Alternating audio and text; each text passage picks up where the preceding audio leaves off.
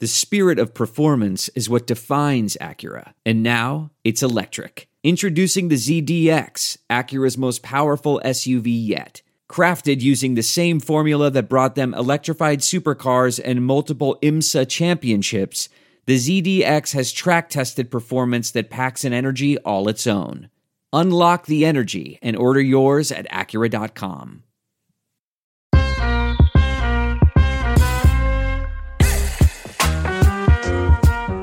Hello and welcome to Baseball Barbacast, the only baseball podcast in the world willing to talk about this meaningless international baseball exhibition series. I'm Jake Mintz, that's Jordan Schusterman, and we hate other cultures. Yeah, we've spent a lot of time talking about something that absolutely means jack shit.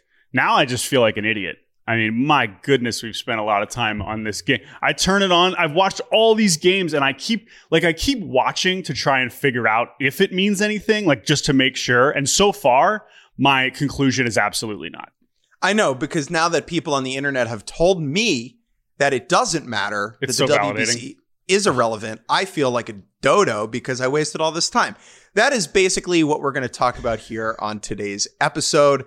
Another day, another WBC related show. Now, we were going to have this be the American League East preview, but then the Puerto Rico Dominican Republic game was so interesting and ended with such a unique and sports tragic scenario that led to a tsunami avalanche of awful discourse that we felt obligated to hop in and share our own irrelevant opinions on the matter. Jordan, are you ready to do this thing? Yes. And then we should also mention later on in the show, we will have a special guest come on to talk about a different, more complicated WBC subject that is Cuba, who is about to play in Miami on Sunday. So that'll be the second half of the show. But yes, we are obviously going to start with Puerto Rico versus Dominican Republic and everything that followed. And boy, was there a lot of everything. Jake, because we have been talking about this meaningless, dumb tournament the whole time, let's talk about the game, because the game was freaking lit. The game lived up to the hype that it deserved, even for a meaningless game. Totally meaningless. You could tell by all the fans cheering how little they cared. This was the game to determine who would make it out of Pool D. We know Venezuela went undefeated. They look fantastic.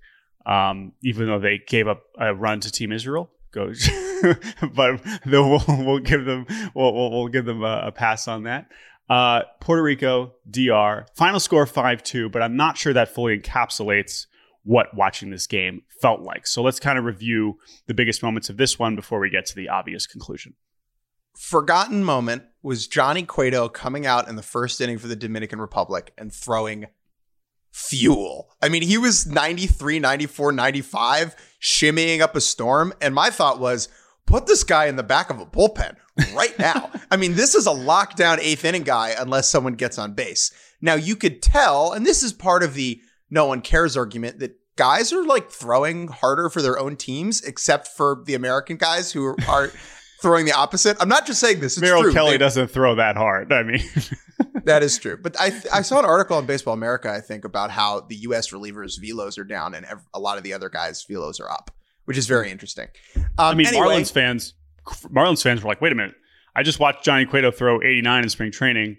At the same time, if there was anyone that could flip a switch, regardless of the, tournament circumstances, it is obviously Johnny Cueto. So correct. And Cueto's throwing Chet in the first, throwing Chet in the second, and then he comes out in the third, and it appears as if he emptied the bag a little too early as he left a 90-mile-an-hour meatball in the middle of the plate that Christian Vasquez took out to deep left field.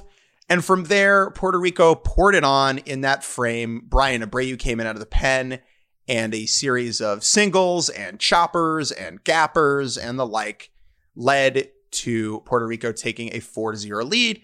Next frame, Juan Soto hit a ball to Mars. Unbelievable. I've never seen a home run hit to that part of the park. Yeah, especially for left-handed hitters. Like I tweeted about this, but like he's always trying to do this, right? And I know that hitters say, trying to go right center or left center. I'm going opposite way, but like only Juan Soto can do it so consistently and so incredibly. The backspin that he is putting on the baseball and the way that he kind of gracefully falls out of the batter's box as he launches a ball to left center. I know this was more straightaway center, is unlike any, like it is such a defining moment, or like just a defining image of what our, like this generation of baseball is that Juan Soto swing that we have seen in the World Series and now we have seen in the World Baseball Classic.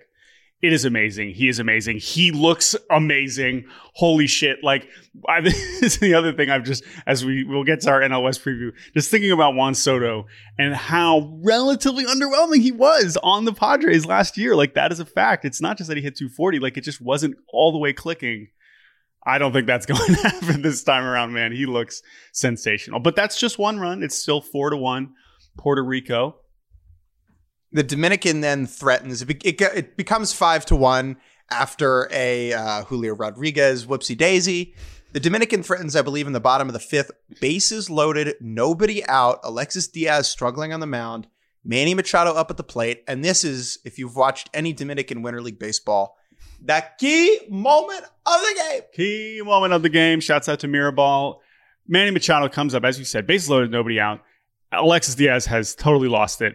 And on a 1-1 pitch, he gives Manny Machado the pitch that he had been crushing all week. That was the weirdest part. He looked fantastic too. You know, he had, I think, like 4 balls hit over 380 feet earlier in the week against either Nicaragua or against Israel. Like, he was ridiculous. But here he was. And Manny Machado, he is amazing. He's one of the best baseball players on earth. But he is prone to the old GIDP. And that is what happened at the worst possible time. A run comes in to make it 5-2. But you could tell, like, that was it. That, as we like to joke, that was the season, right? That was the season right there in that one double play on a fastball right down the middle for Manny Machado. Rafael Devers pops out, and Puerto Rico gets out of the inning. From there, they kind of hold on. The Dominican threatens in the 6th. Frank Mejia flies out to end it. And then the Puerto Rican relievers shut it down. Jorge Lopez throwing in the 7th, Dwayne Underwood Jr. in the 8th, and then Edwin Diaz throwing absolute fuel in the 9th. They get the final out on a strikeout, and they celebrate Puerto Rico beats DR. And that is when the entire thing changed, because in the celebration, as we now know, Edwin Diaz was like bumped someone's knee or landed bizarrely on his foot and had a tear of his patellar tendon when his knee buckled. He has already had surgery. It is an 8-month timeline, and it was one of the most shocking moments I can remember seeing on live baseball television for some time. It has led to as I mentioned, an avalanche of takes and thoughts about the importance of the WBC. But before we dive into that, it is important to note that the priority here is Edwin Diaz. That the experience, like this emotional roller coaster of an experience for someone, is not something that I would imagine you can get past very quickly.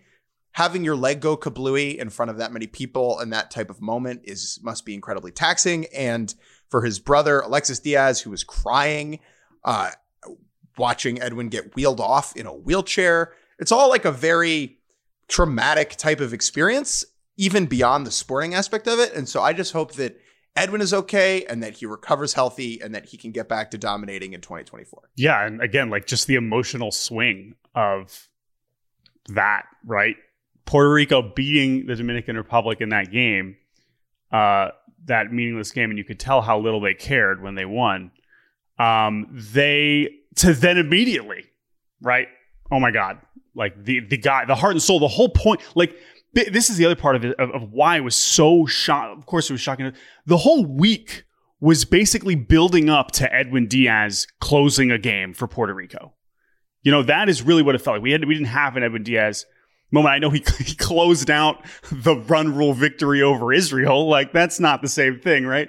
But like, this was it. This was one of the moments we were all looking forward to, and all the Puerto Rican fans were looking forward to in this tournament, was Edwin Diaz closing out a game, right? And he did it. He freaking struck out the side and looked amazing, and like, that's what he was. And then we have this horrific freak accident. And so that is where we now proceed with this podcast. Because as this happens, as you just said, the most important thing is that Edwin is okay. And we now know, as we record this at the time, we were all speculating, oh my God, how bad is it? Is it an Achilles? Is it this? Is it this? We know, as you said, right patellar tendon, surgery timeline, going to have surgery 8 months. I mean, some people can say, oh, maybe we make it back at the end of the season. Whatever. We'll count him out. I would love to be wrong, right? The point is he's going to be out for most of the season. And the most important thing is Edwin, and one of our favorite people, of course, right? I mean, this is a guy that I dating back to days in Seattle, there are few people I am always rooting harder for than Edwin Diaz. So that is all obvious. But what this has sparked, what it has opened up, just because we live in a very stupid time, is an opportunity for people who clearly already were not comfortable with this tournament, as another important point to start, use this as a ridiculous excuse to start getting angry about the existence of the tournament in the first place and all of the risks associated with it. X, Y, Z. So Jake, we're going to try to go slow here. We're going to try not to get too angry. Again, it's been a couple days. And also, I think that the people listening to this podcast, they know where we stand. And this will be a nice little therapeutic preaching to the choir. But we did want to take some time to address some of these thoughts and why we feel they are particularly goofy. We are yelling into an echo chamber of our own creation. We understand that if you're listening this deep into this episode or to our podcast at all, you are a like-minded baseball fan. But let's just jump into this. We feel that the best way to kind of tackle the arguments against the WBC is to quite literally read them aloud and pick them apart. And so we are going to begin with a tweet from Barstool Chicken Boy that reads as follows. Quote, "The people who are defending the WBC are such dorks. That tournament sucks and is absolutely not worth risking exactly what unfolded tonight. Nobody cares, and all of you pretending to care are lame." Now, the context here is that this person is a Mets fan. If Edwin Diaz was the closer for the Royals or the Diamondbacks or the Braves or the Phillies, this person would not feel this passionate about it. And I think that is relevant and understandable. I want to say, if you're a Mets fan who's not from Puerto Rico, this really sucks. For your fandom, it's a bummer, right? It's okay to feel sad about it. It's even okay to feel slightly angry about it, considering that as a Mets fan, there's a feeling that the universe is always conspiring against you. But what it is not an excuse to do is to critique the people who are enjoying the tournament. You can critique the tournament, that's fine, if you're going to do it fairly. So let's go through this tweet. First part I want to mention. That quote, "That tournament sucks." Jordan, how do you watch Puerto Rico versus DR as a baseball fan and believe that it sucks? I'm willing to give Israel, Nicaragua, or pretty Panama. Good game. It was a good game, but Panama, Italy, or China, Czech Republic. If you want to say that's not entertaining baseball and the players on it aren't that good, I will give you that. That's fine. That's for the dorks like us. I'm totally willing to admit that.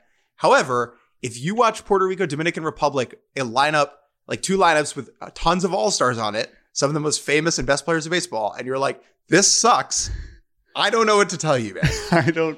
I don't know how that is a bit like baseball. But I will say that may be the most accurate part of this tweet. People defending the WBC are such dorks. That's true. Guilty as charged. Hell yeah. I am a dork through and through. Happy to be so. Now, I also want to get to the other part about this that I think, if you contain it to the 3 words or a few words, there is a kernel of truth. Almost. Maybe. Absolutely not worth risking what unfolded tonight. So, again, that is preceded by "this tournament sucks," which, as we just stated, does not make any sense at all under any person who was watching, which very likely was not actually the case. But not worth the risk. Let's talk about the risk, Jake. Okay? The risk is what are the risks of playing in the WBC? Let's talk about it. Are you playing a higher intensity game than you would be on the backfield during spring training? Yes. Yes, you are. Right? Are you maybe throwing harder and more than you normally would be? Yes. Yes, you are. Are you existing in the world in the same way that you still generally are in a baseball field? Yes. Yes, you are. Right. But the thing about this is that like the players all know this. The players want to do this. They have, imagine this, can have feelings and free will and want to play in a different setting, a more exciting setting than on the backfields, as Mookie Betts alluded to. And also, as we know, you can get hurt anywhere else, and that's fine. That's part of life. It's part of life. You can even get hurt in spring training. Yes. Gavin Lux, friend of the show, who tore his ACL in a spring training game. Cade Cavalli, pitcher for the Nationals, tore his UCL or sprained his UCL yesterday. Andrew Painter, injuries pop up in spring training all the time. And I am willing to concede that playing in the WBC, maybe you're laying out for a ball in the gap or there's a collision that you're willing, things like that. Yeah, there's an additional level of risk, but that risk is assumed. And that risk is made worth it or assumed to be worth it by the players who are opting in to playing. Last point on the risk, there's not risk for the teams from a financial standpoint because we now know that the Mets are insured and will not need to pay Edwin Diaz. Sorry, they will pay Edwin Diaz the money, but will be reimbursed the money through MLB's insurance. Now, obviously, the risk is still there because they do not have Edwin Diaz in 2023. Like that is. But as we just said, that could have happened in spring training, right? But that's the other thing is, people say, well, he's paid to do this. He's not paid to do that. Well, okay. I don't know why you are worried about how Edwin Diaz is going, how much money he's making or whatever. It should be about the fact that, yes, he's not going to be on the team. But again, why are they doing this? Why are they doing this? Why are they risking it? Why are they willing to play in these meaningless games if it's so risky and not worth it? Because clearly it does mean something, right? Listen to the way these players talk about playing in this tournament. They want to play. They know, like, yes, you can say, MLB's putting this on and oh my God, well, what's this is the best time. But all of these players are opting in and all you have to do is listen to them. They are the product. They are the ones who are the reason we watch the sports. At least it is for me. I guess maybe I can't assume that, right? And so that's a part of this too, is all the, rooting for laundry stuff. But to me, it's like, I want to see what the players want to see. And if they are going to be playing in a baseball thing that they love even more, sounds good to me. Next quote, nobody cares. And all of you pretending to care are lame. I am lame. Again, also true. I'm certainly not pretending to care. Can promise you that. But nobody cares. So nobody cares is an idiotic point because 63 million people or whatever watched the Japan-Korea game across the world. That is way more than the most people who've ever watched a World Series. Now, I understand that there are reasons for that. There are a lot of people over there who don't always get to watch the national team and MLB's not as accessible. But 63 million people cared enough to put it on their TV. I saw a statistic that 45% of Japanese households watched the Japan-Italy game. That's a big-ass country, my man. Okay, so you can't say nobody cares. Nobody that cares because you have never left the comfort of your fraternity house since you were in it 25 years ago, and the only people think a certain way. That might be true. But the fact that saying nobody cares is stupid, insensitive, and detached from reality. And it is connected to the idea of meaninglessness, which is something that a lot of people have said. And this is where you can bring in MLB fandom and Mets fandom. The World Series and our own specific team fandoms only matter. They only mean something to us because time has created that. We prescribe meaning to a team winning the World Series, but hoisting that trophy doesn't actually do anything. It doesn't change anything. The Mets win or the Reds win, my mom's life doesn't change. Mm-hmm. So, as is the case with 99.999% of Americans and percent of people in this world. And so the reason that there's meaning there is because, we have learned over the course of our lives to create an attachment to these specific professional baseball teams. That attachment that this person who tweeted this is feeling towards the Mets is a similar attachment that the players are feeling to their countries. And so this dude is weirdly close, the passion he's displaying that is brought on by the way he feels about the Mets. that same passion is why guys choose to play. Because for a lot of these Latin American players who grow up in these countries, like, they don't care about the MLB teams. They don't grow up as a Red Sox fan or a Cubs fan or a Marlins fan. They grow up as fans of players from where they are from, right? And so they cheer for the people throughout their careers in a way that is similar to like the NBA or soccer. And so when they have this opportunity to watch their favorite players play together underneath a flag that means something to them, that is very, very far from meaningless. And that is why you see the clips shared where you ask the Dominican players, would you rather win a World Series or a WBC? And yeah, I know they're being asked before a big WBC game, but they weren't even like, thinking like, yeah, WBC, like this means more. And like, that's makes sense. It is more personal. You could say, oh, it's not what they're paid to do. Oh, what's the highest profession is the World Series MLB. Like, baseball is so much more, means so much more to different people for different reasons in different contexts.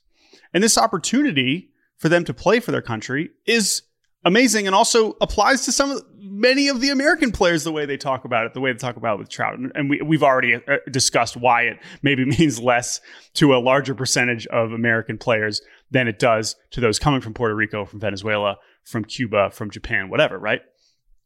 You're going to make a point, and then I want to move on to comparing it to the World Cup. Okay. There's also the aspect here, like, these players care less about their MLB trade teams, right? The reason that is a job.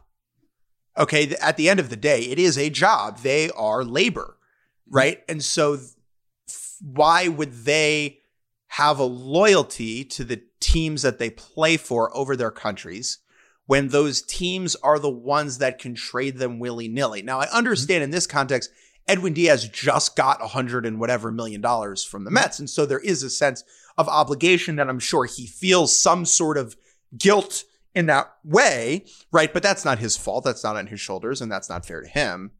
But there is a component of this, like, why is Edwin Diaz on the Mets? Okay, he got traded there. He could have got it traded to any other team. Same thing with a lot of these guys. Gene Segura, who's on the Dominican team, like, he just signed with the Marlins because they decided to give him the most money. That's it, right? That is a different level of loyalty than the place that you are from, right? For Edwin Diaz, the Mets is a job. Puerto Rico is a home. Yep. It is an identity. And that is not even a close decision. Yeah, and that's how it applies to just like these players. Like, yeah, we have favorite players in our favorite teams. And of course, I'm a Mariners fan. I don't want Julio to get hurt. Or I don't want these. Like, duh, right? But that's not like making anything up. And at the same time, like, I want to see them do what they want to do because I like them and I like to see them happy. Like, that's another basic thing. It's like, these are my favorite players. I get to watch them more and have more cool baseball things. Like, sounds good to me. One more quick thing is that the other reaction here, and I'm not trying to dunk on Mets fans, but understandably, the people who are frustrated here are Mets fans because the Diaz injury directly impacts the Mets. Edwin Diaz is not your plaything. He is not for you. His injury is not about you or the way that you feel. It does not revolve around you or even your team, the Mets. Like, the idea that someone watches a baseball game and sees someone get injured, and their first reaction, their knee-jerk response is, how does this make me feel about the team that I care about because I happen to be born within a 50-mile radius of their baseball stadium or because my parents were? That is so detached from reality and like doesn't have grounding in critical thought. And makes me very frustrated. But as we said before, like, that doesn't mean you can't be sad and upset about it. It's just that like that can't be the first take. And I know that I believe it was Francisco Lindor's wife, Katya, was posting on Instagram, like, guys, we need to relax about how this impacts the Mets regular season. Like, this is a person that we care about, and that should be first and foremost. The one other thing that I just, again, like, we're not trying to get mad, like, but this is the stuff that legitimately makes me laugh, is the responses that say, and now we're jumping ahead to just like a variety of responses that you'll see on Twitter, saying something along the lines of, nobody cares. It's not like the World Cup. It doesn't mean the same thing. Nobody is growing up dreaming of playing in the WBC. First of all, that's false, because just listen to any of the younger players. Like, listen to Julio talk about it. Listen to these Luis Arraez talk about it. Like, they quite literally did grow up wanting to play in this tournament. Jesus Luzardo got to meet Miguel Cabrera when he went and watched him play for Venezuela way back when and other teammates. Like they do grow up watching this, and it will only be the case more and more. And the point about that is like, okay, it's not as big as the World Cup. All right, well, if you're telling me that soccer is bigger than baseball, like, thank you for the information. Like, I'm well aware that soccer has more fans than baseball. And also, the two other things is, one, saying nobody cares. This tournament just started. It just started. It's not as ancient as the Olympics or as history as the World Cup. It's like, all right, well, are we supposed to just never start something new and try to do something different? And then saying that it's like, it's not the World Cup, but it's the closest thing we have. And shouldn't we want to have something like this? Sure, it's not 99% of the best players the way that the World Cup is, right? I understand that because we know that Team USA is not at maximum capacity. But this is pretty damn close, and it's pretty freaking cool. And like, I don't know why, unless you were just completely opposed to international baseball for some reason. I don't know I know that there's still work to be done with this tournament. I know this tournament isn't perfect. I know that there are flaws in it, and there are ways it can improve, and there are challenges within it. And that's fine. It's not perfect, but of course, yes, it is relatively young, but that's great. We're figuring this out. I'm so glad that we have the opportunity to watch these games and try something different instead of why, I can't imagine 20 years ago. I know they had some Olympic baseball and whatever 30 years ago, but like thinking, well, I really hope that they never start international baseball tournaments. That would really stink. Like, I don't understand that. Like, we have it now. We hopefully we'll find ways to make it as good as possible. It's not a perfect tournament, but it's pointing out that they're not talking about it on SportsCenter. That is a SportsCenter problem, not a WBC problem. So I think that's another thing to remember. You know who didn't grow up watching the World Cup, Jordan? Yeah, who? Guillermo Stabile, who scored 8 goals in the first one. You gotta start somewhere, okay? You gotta start somewhere. Like, we gotta have new things. You can't just rest on the laurels of sports society. Okay, last point, and then we will take a break. Keith Olbermann, a fallen from grace SportsCenter host who I have seen wearing jean shorts in the mess press box multiple times, he had a tweet that said, quote, "First Freddie Freeman, now Edwin Diaz. The WBC is a meaningless," talked about that word, "exhibition series designed to get you to buy another uniform. To hell with the real season and split up teammates based upon where their grandmothers got laid. Call it off now." First thing, exhibition. It's all an exhibition. Okay. The World Series is an exhibition. The winners don't get to become king, and the losers don't go to the dungeon all or of the this gulag. Is made up.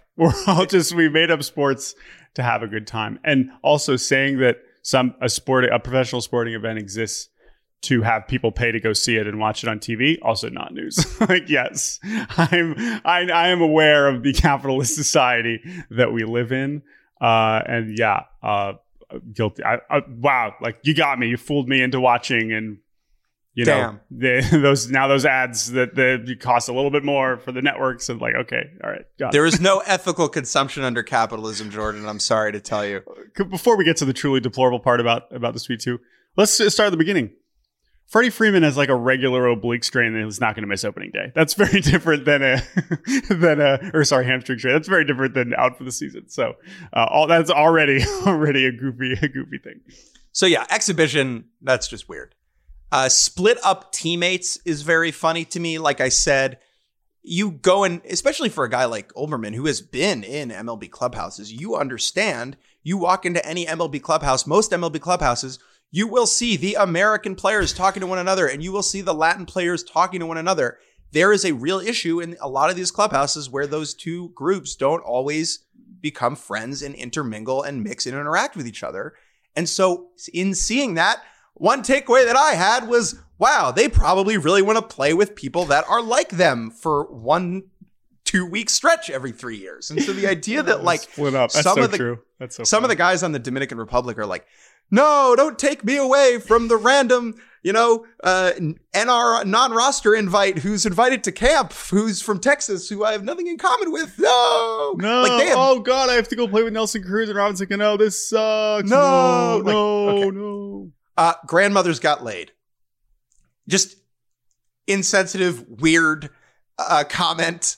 especially in the context of Puerto Rico and the Dominican, when 99% of these two teams were born there. If you want to make this off-color joke in like a game that's Israel versus Italy, where there are a lot of American players playing for countries where they're not from, I disagree with that, but at least that would hit a little bit better. I believe that the WBC exists to take unique groups of people, communities within the larger baseball culture, and give them the opportunity to play together. And this is related to Team Israel. When I watch the Team Israel guys play, I don't feel pride for Israel. I feel pride to be an American Jew. And it just says Israel across the chest, but I am able to look past that and have it mean something to me. And I would imagine that the Italian-American community feels the same about the Italian team, and that a lot of the Bahamians feel that way about the Great Britain team, and so on and so forth. Last point about this, and then we will take a break. Call it off now. Now, besides the hilarious idea that Edwin going down and getting hurt is going to nix the entire tournament halfway through, is so funny. It is like, so funny. Hey, Samurai Japan, turn around. We don't want that to, you can't do this anymore. I'm going to need you to U-turn that jumbo jet, big dog. Like, what? They're not nixing this now? You dodo? Like, that's not how this works. I understand if you wanted to say, we can never do this again. Okay, maybe, like, I disagree with you, but I see what you're saying. Call it off now is so funny, right? Like, there's some sort of... Now is also, like, call it off now invokes the image that everything related to the WBC, and this kind of goes back to the way people talk about it in terms of the risk, is like this horrific hazard that, like, when I turn on a WBC game, I'm like looking through, I'm like closing my eyes and like barely squinting because I'm like, oh my God, what horrific injury am I about to see? It's like, no, it's just a baseball game. Like, it's just, this weird shit's going to happen sometimes.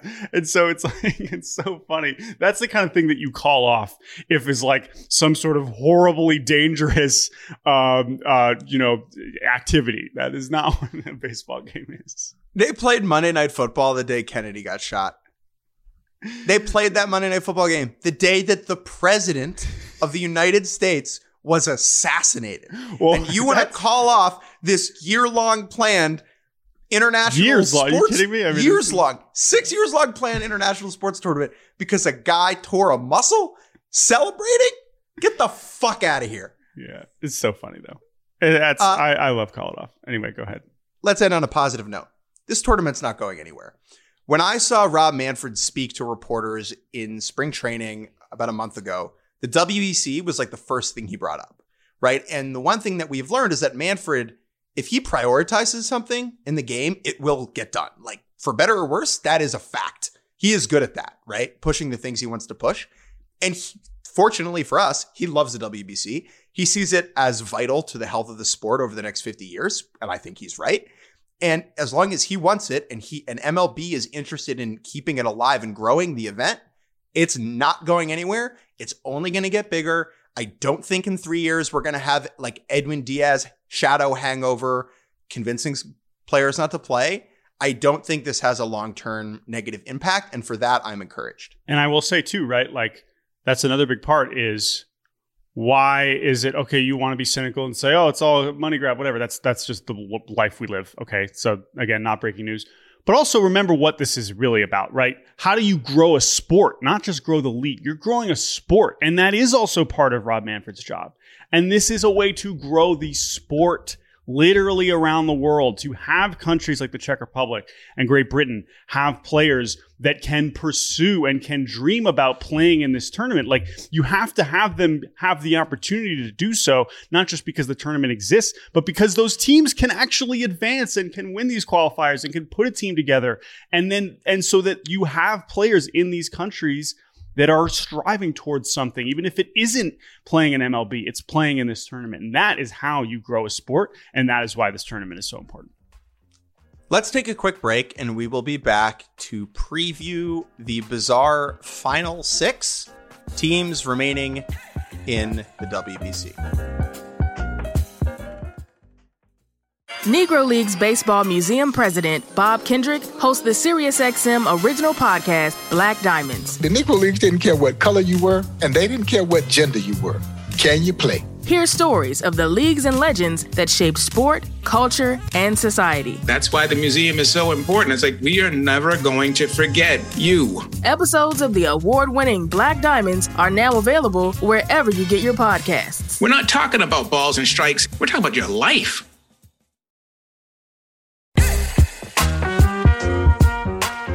And we're back here on Baseball Barbacast. Jake Mintz, that's Jordan Schusterman.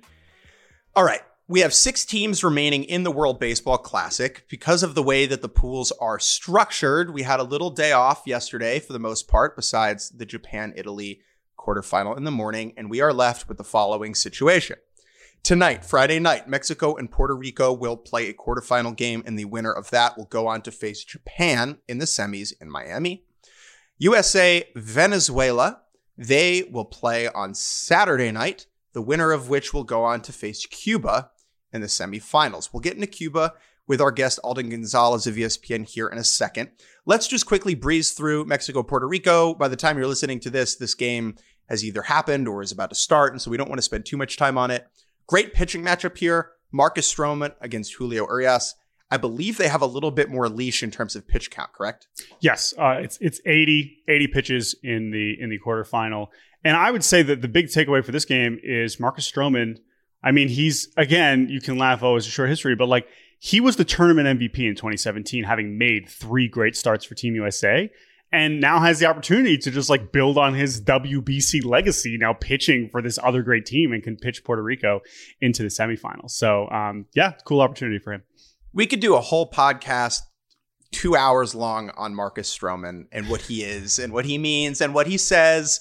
He did have a good quote tweet of Chicken Boy in defending the WBC.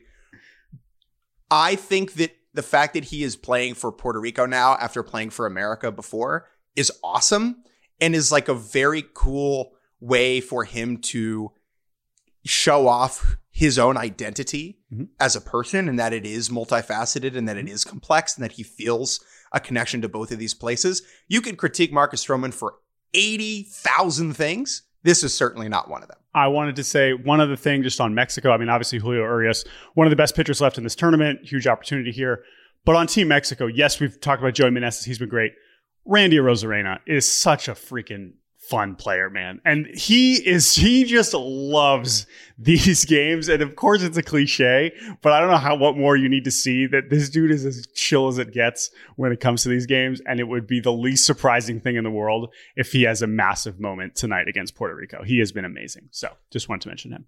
Can either of those teams, Mexico or Puerto Rico, legitimately challenge Japan, who has stormed to the semifinals without really being challenged? Yeah, so they are 5-0 in this tournament.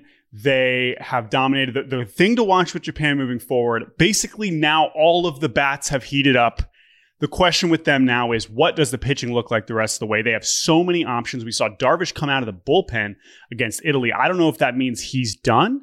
You know, we're not going to see Ohtani start again, or at least I'm 99% sure we're not going to see Ohtani start again. We will see Yamamoto. We will see Sasaki in some order. Are they going to keep those guys together? Are they going to kind of use their 6 other awesome NPB starters to get through the semifinal? We will see. I'm just very curious to see how the Japan pitching lines up. They have more than enough options. I'm still picking them to win the whole thing, but I'm curious how the pitching lines up in Miami for them. The other side of the bracket is the USA against Venezuela. Winner moves on to play Cuba. Now, USA finished second in their group, and that is why they are tasked with facing Venezuela. Kind of a tough bounce here for the Venezuelans, who went 4-0 in their group. That's true. That's a good point. Went 4-0 in their group. U.S. got what they pay. You know, that's what they get, and it is true, right? Like that is why, you know, winning your pool is so important. But it's a good point. Unfortunately, Venezuela, we don't have a pitching matchup as of now. But either way, I think the thing here is going to be USA clearly has, I think, the bullpen advantage, I would say. I know the Venezuelan bullpen relievers have been really good, but I still would lean USA there. But Venezuela has a lot of starters that I really like. So I don't know who that's going to be, what the order is there. But also, like, the Venezuela offense has been so good, and the USA offense is also heated up. So I would love to see a slugfest with this one. Like, this would be great to see the offense is fully operational instead of a pitching duel. I do think it will be Pablo Lopez for Venezuela, because he started the first game of pool play for them, and that is kind of how it has blocked out. Like Stroman started the first game, I think, for Puerto Rico, and Urias started the first game for Mexico. And there's actually an extra day of rest built in for Venezuela because that game's on Saturday. So I would guess it'll be, does the U.S. throw Wainwright? Like, no way, no. I assume that they are either going to go. I mean, there's some guys that still haven't pitched for them yet, but again, we'll find out. We don't need to speculate on that. Like, that's true. It can't be Wainwright, and it can't be Brady Singer, and it's not going to be Jacob deGrom or Garrett Cole, and that's what matters because they're facing this Venezuela lineup is probably going to bang anyway. So, that one is great. But you're right. It is a tough bounce for Venezuela, I will say, because this is another no shit. Mike Trout's so good. Oh my God. Mike Trout is so good. Mike Trout in center. He had some plays in center where I was like, oh my God, he is moving out there. He is just so locked in. He's been so much fun to watch. So it's great. I love watching Mike Trout play important games.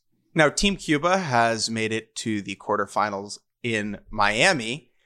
Semifinals. It is what? Semifinals. They're semifinals. Sorry, they've made it to the semifinals in Miami. Now, Miami is obviously a place that has a lot of Cuban Americans in it and a lot of people of Cuban descent.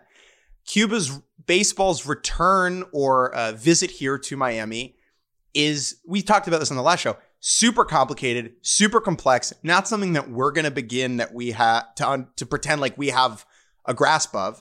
And so to help us unpack, explain, and dive deep into Cuba playing the WBC semifinals in Miami, we're going to bring on Alden Gonzalez of ESPN. Let's kick it to Alden. Alden, welcome to the show, my friend. Thanks for having me, guys. First time, long time. Absolutely. I know the Cuban American community just loves Lone Depot, so I'm sure this is going to be a really meaningful, intense couple days for them. So here, there's a million different ways we could get into this conversation. You wrote a really great article over at ESPN.com about the dynamic with the Cuban team and the WBC. It would take us 100 podcast episodes to unpack Cuban-American relations and how baseball kind of fits into that. So let's start with a very simple question. How did it come about that Cuban players who had defected or left Cuba, how were they permitted to play on this year's team after years of that not being the case? I think it would take 100 episodes just to answer that one question, to be honest. I'll try to distill it in about 100 seconds, maybe a little bit more. So I think you have to start with the fact that the Cuban baseball product has fallen off dramatically in recent years. I mean, you remember that Cuba used to dominate the international stage, whether it was the Caribbean Series or the Summer Olympics or the Pan American Games. And we even saw just a hint of that in the first World Baseball Classic in 2006, they were the runner-up team, right? But there's been such a wave of defections from Cuba. There's been so much economic hardship on the island, even more so than before, especially coming off the COVID-19 pandemic. And, I spoke to a Cuban journalist named Francis Romero, who wrote a very detailed book that chronicles basically every baseball defection from the island. And he identified the period between 2011 and 2018 as just like this huge rush of Cuban stars leaving the island. I think in 2015 alone, it was like over 200 baseball players, which is half the Cuban national series, right? And so it just got to a point where it was unsustainable to be able to keep up. And, the talent eroded with that. I think one really important thing to note here is it used to be common for maybe like star players who were getting the attention of major league scouts to leave Cuba once they had established themselves, at least in their early to mid 20s, right? But what we've seen recently, and this is according to Francis Romero's research, is that you have teenagers who are leaving, star Cuban teenagers who are leaving the island because they don't foresee a future of Cuban baseball there, and their parents are basically trying to get them out of the island.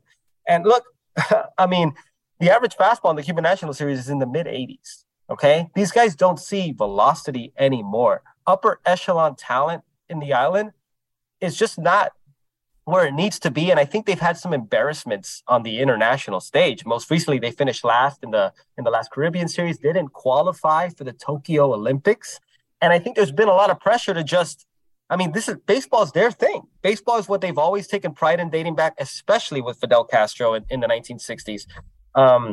And I think that led to the pressure to finally include some major league talent. But as I'm sure we'll get into, it's not as simple as that. Go ahead, Jordan. So you mentioned, right, like how many defections we have. And we know that Luis Robert and Yohan Moncada are playing on this, which is a very historic, inclusion. At the same time, we had 33 Cuban-born players in the big leagues in 2022, and only 2 of them are playing on this team. So in your article, you kind of talked about why there's a difference between certain Cuban players and others in terms of how likely it was that they were going to play for Team Cuba in that. So what are some of the dynamics at play there in terms of what influenced guys like Moncada and Robert to decide to play versus some of the other ones who either weren't invited to play or had no interest in playing for Cuba this time around? Yeah, there's one objective reason and there's one very subjective reason for this. The objective reason being, if you leave the team during international play, you are not invited. You can't go. And now the players that applies to, it would be the Gurriel brothers, Yuli and Lourdes. Aroldis Chapman falls into that bucket, Jose Iglesias, a few others. You leave during an international tournament, in their eyes, you have abandoned the contract. And I think part of the reason, and I'm not trying to justify this obviously, but part of the reason why that is done is because the Cuban government feels as if there has to be some penalties for you to leave during international play. Otherwise, everybody would leave, right? Otherwise, there has to be some incentives to not leave. And so this is kind of the punishment, right? That you don't get to play in a situation like this that they consider to be historic. The other one, and this is something that the president of the Cuban Baseball Federation said dating back to April. So dating back from the beginning of when this concept was first born, that major leaguers might be able to play for Cuba in the upcoming World Baseball Classic. He said that it has to be people who are in favorable standing with the government. That's not a direct quote, but that's essentially what he meant. People who have not spoken out against the Cuban government, which speaks to just sort of like the communist sensibilities of Cuba, right? I mean, you could face jail time if you speak out against the government in the island. And that applies to a lot of different guys. And this is where I say that this is subjective because you have guys who were, and I don't know if we're going to get into this later, but you have guys who were in support of the independent organization that was trying to field an independent Cuban team. It was guys like, Aroldis Chapman again, Raisel Iglesias, Yordan Alvarez, I think, was very involved with that. Alednes Diaz was too. And these are guys who, some more than others, to varying degrees, have spoken against the Cuban government publicly. If that's the case, you weren't invited either. But I think a lot of this is really hard to pin down because there are some situations where I think, for example, somebody like Randy Arozarena, right? Randy Arozarena has said for a while that he wants to play for Mexico in the World Baseball Classic. He left Cuba, went to Mexico, became a citizen there, loved it there, and has always talked about wanting to represent Mexico. He was never invited either. Was that because he's not in good standing with the government, or is it because he already says he's playing for Mexico anyway? Whatever, right? Same thing with Nestor Cortez, who said he was going to play for America, right? Exactly, yes. And I heard Nick Martinez is one who I think they invited, but he didn't want to play for them. He was not born in Cuba. He was born in the United States, but he's of Cuban heritage as well. Yandy Diaz is somebody who I'm not sure if they invited, but he's also somebody who's spoken dating back to last year that he has no interest in playing for Cuba. So they might not have even extended the invitation. And on top of that, I will add that a lot of these guys, Aroldis Chapman being one, that were not going to be invited anyway. Even if they were invited, they weren't going to play. They don't want to play for them because playing for the Cuban team, in their minds, they're supporting that government, especially when you put those conditions under it. And for a lot of people, and this is what the article is essentially about, it's just too difficult to separate the politics and the oppression of that government from the baseball side. A lot of people really struggle with that. So let's flip that point ahead to what we're about to see in Miami, where there's an enormous Cuban American population. You yourself, if you take a look at Alden's Instagram, you will see Cuban bred, Miami born. And I'm sure that you have a lot of, family members and friends for whom this quite literally, applies. Do you think the crowd in Miami is will the Cuban community in Miami show up in favor of the team? Or is there enough sentiment that exists in Miami where they're kind of unable, like you said, to separate the flag from the team? I think it's going to be mixed. I've gotten that question a few times ever since Cuba qualified for the semifinals in Miami.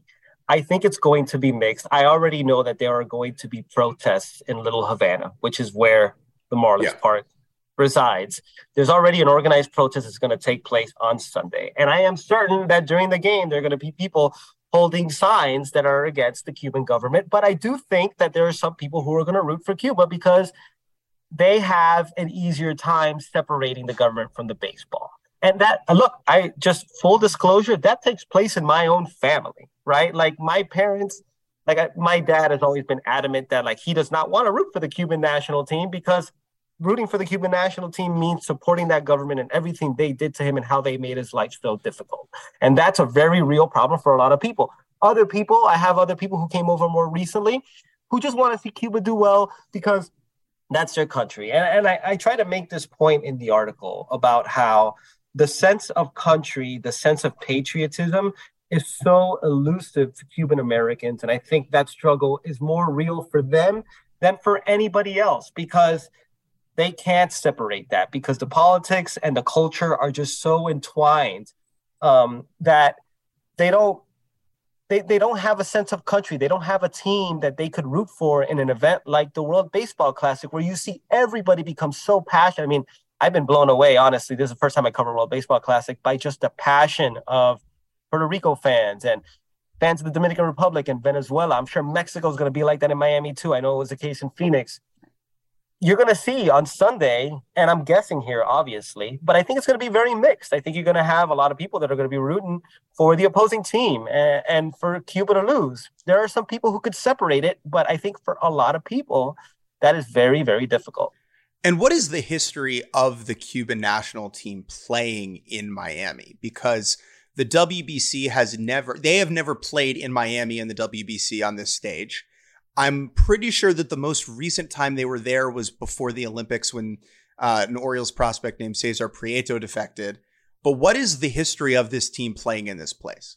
You know, I've been trying to pin that down. And from what I've heard, well, you got to consider, too, that this ballpark has only been around since, 2012, right? Before that, the Marlins didn't play in Miami. They played in Fort Lauderdale. And if you've ever been to Florida, you will realize that Miami and the rest of Florida might as well just be two completely different countries, right? So a Cuban professional team, right? And professional, I mean like the teams that compete internationally against other professional teams from other countries. I don't think they've ever played here. I think that is unprecedented. And look, I think a perfect example is they qualified so early. They've been training on Vero Beach. They're not here in Miami right now. They're going to be in Vero Beach. I think they're going to come by tomorrow for a workout just because they want to get familiar with the ballpark that they don't know. But I think right after they go right back to Vero Beach. I don't know that they're staying here. So I don't think that has happened. And it's going to be really interesting to see what happens pre-game on Sunday. The thing I'm fascinated by, too, is the fact that you started with the fact that Cuban baseball has fallen off and that there's been pressure and motivation internally to just have a better baseball team, whatever it takes, even if that does mean inviting, Nestor Cortez or inviting players that even have defected or have left in all these various ways. And I think that maybe goes to show, right? Like they want to be proud of the baseball team. The government clearly wants to send a good baseball team. And it clearly took, like Moncada and Robert were huge parts of them even advancing this far. You can tell that has already paid off. What I'm curious about is the relationships between the Cuban players in general. You had a good quote in your article from Aledmus who's basically saying like, yeah, I have no ill will towards Robert and Moncada. Like this is a very personal thing.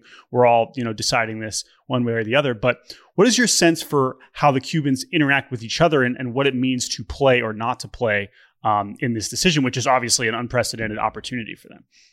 I think a lot of them have bandied together, and not that it was some sort of orchestrated thing. I think these things sort of happen organically, where it's so that struggle that I talked about separating the government with the baseball is so real for a lot of them that they're united by that situation, right? And so I spoke to Aroldis Chapman about this too, and neither he nor Aledmus said that they spoke directly to Moncada and Robert about that situation.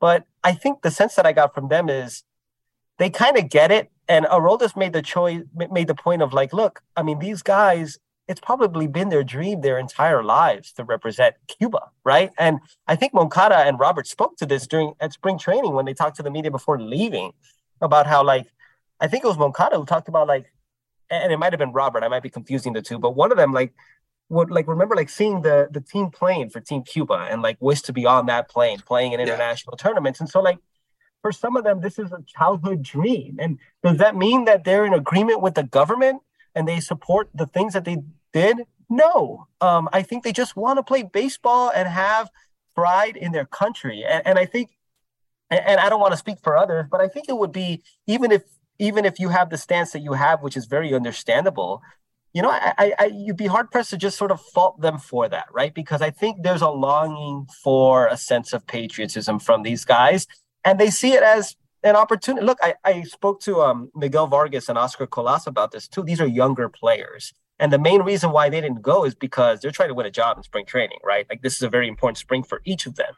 But Oscar Colas wants to play for Cuba. Miguel Vargas might play for Cuba too, although he acknowledged how difficult that might be.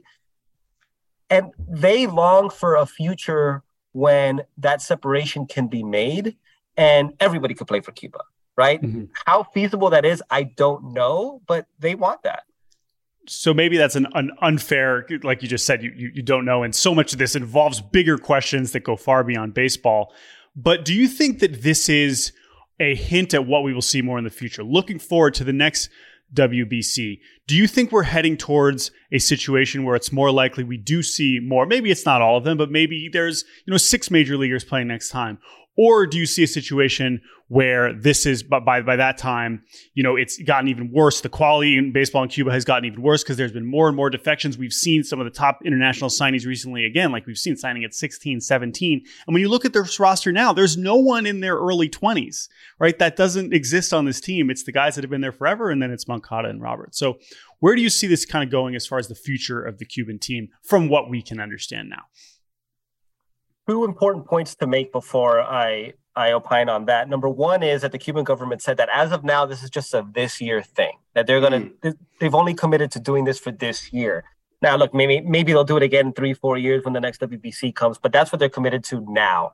And the other thing, and this is an important point that Alden Diaz made that was in that story, which is that it's going to be difficult to get a lot of commitment when you have a manager who's tied with the Cuban government, right? I mean, like, look at some of the other managers in the other countries, right? Like, you look at, like, somebody like a Mike Piazza for Italy, and you looked at somebody like a Yadier Molina for Puerto Rico. If they could install a manager who's maybe a current coach in the major leagues with Cuban roots, who is not tied with the government, that would get more guys to join. I think there's no doubt that Yoan Moncada and Luis Robert, and also Yoenis Cespedes to a certain degree, being on that team will open the door for other guys. Like I just mentioned, Oscar Colas and Miguel Vargas, like those guys will play. But will you get to a point where you have a fully representative Cuban national team?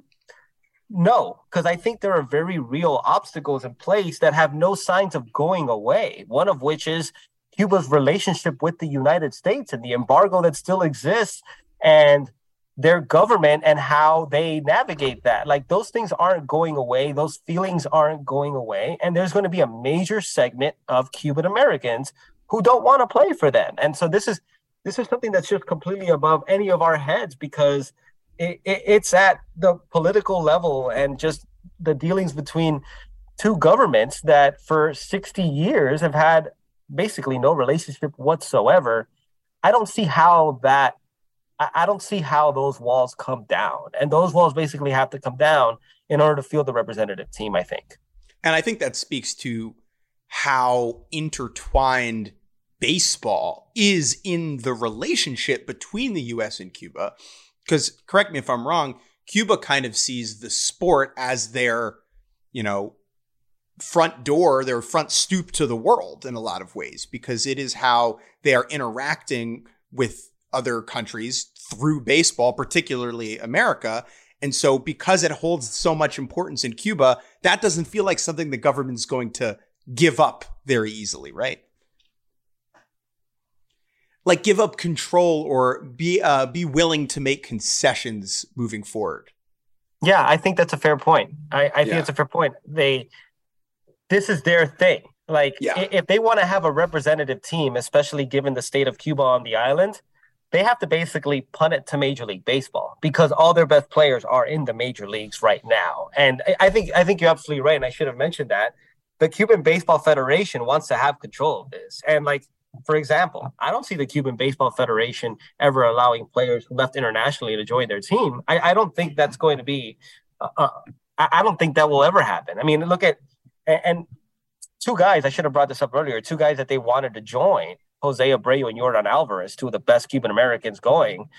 They called, they didn't answer the phone. That's what the manager told the local media out there. I mean, there's just I think some guys are never going to come around to that idea. Will a new generation have a different approach to the subject? Maybe, but I don't know that that's really going to manifest itself until the next 10, 15 years.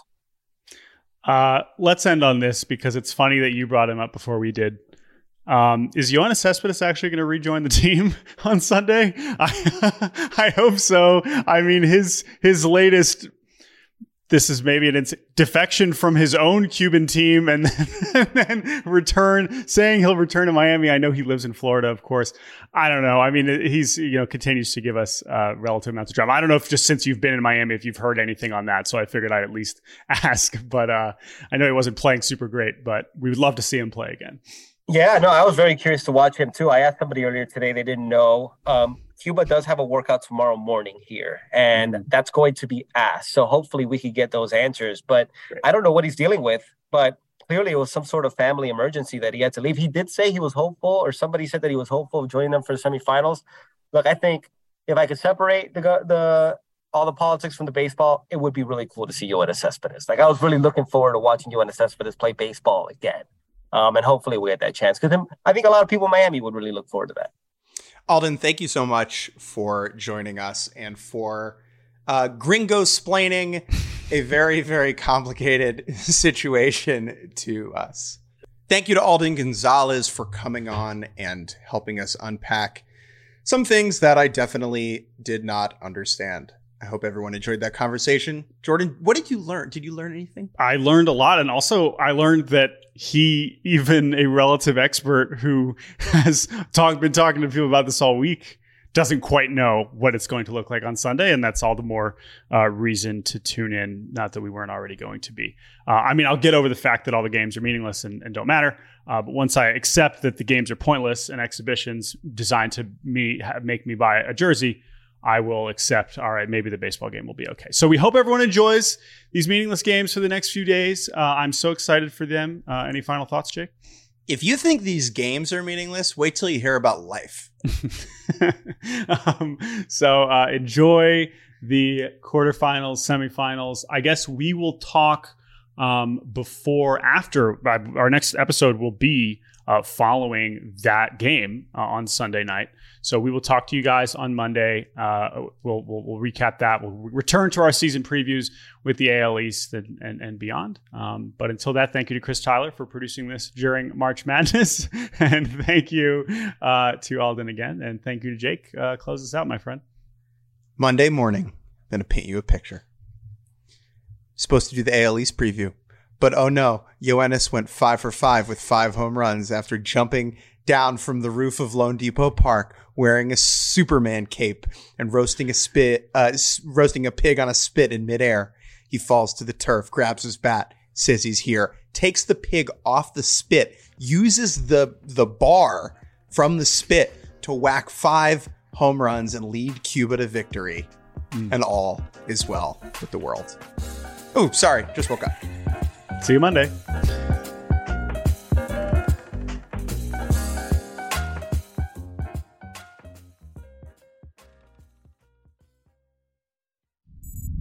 SiriusXM Podcasts.